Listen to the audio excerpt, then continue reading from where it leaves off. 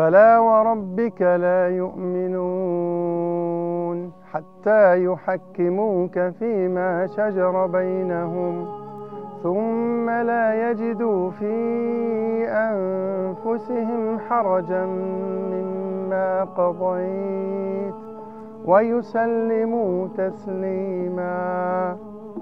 There's a story behind this verse, and the story goes as reported by Zubayr ibn al-Awwam, the cousin of the Prophet sallallahu alaihi wasallam, that he has a dispute one time with somebody who has a land next to his land, like the way they're going to irrigate that land.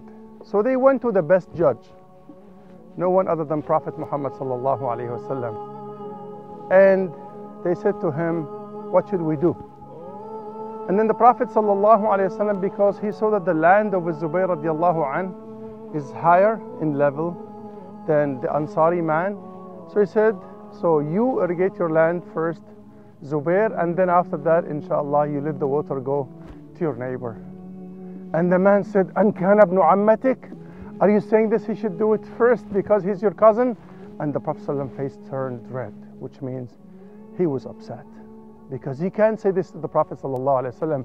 And this is why Allah subhanahu wa ta'ala revealed this ayah, فَلَا وَرَبِّكَ لَا يُؤْمِنُونَ, which means no, with your Lord, O Muhammad, they can attain full iman, full belief, حَتَّى يُحَكِّمُوك, until they take you as a judge, فِيمَا شَجَرَ بَيْنَهُم, when any dispute arises amongst them, ثُمَّ لَا يَجِدُوا فِي أَنفُسِهِمْ حَرَجًا مِمَّا قَضَيْتَ, meaning, and they wouldn't have any hard feelings in their hearts once you pass your judgment, once you settle the dispute for them.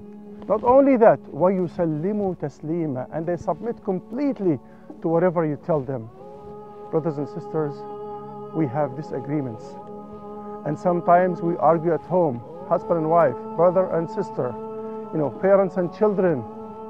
So when it comes to that point, who will be the best judge? The best judge will be Allah and His Messenger.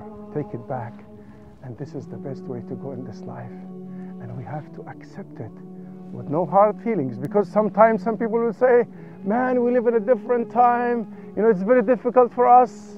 Wait, Islam is valid for all people at all times, at all places, and it engulfs any culture.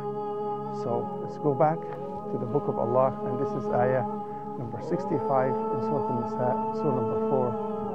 Assalamu alaikum wa rahmatullahi wa barakatuh.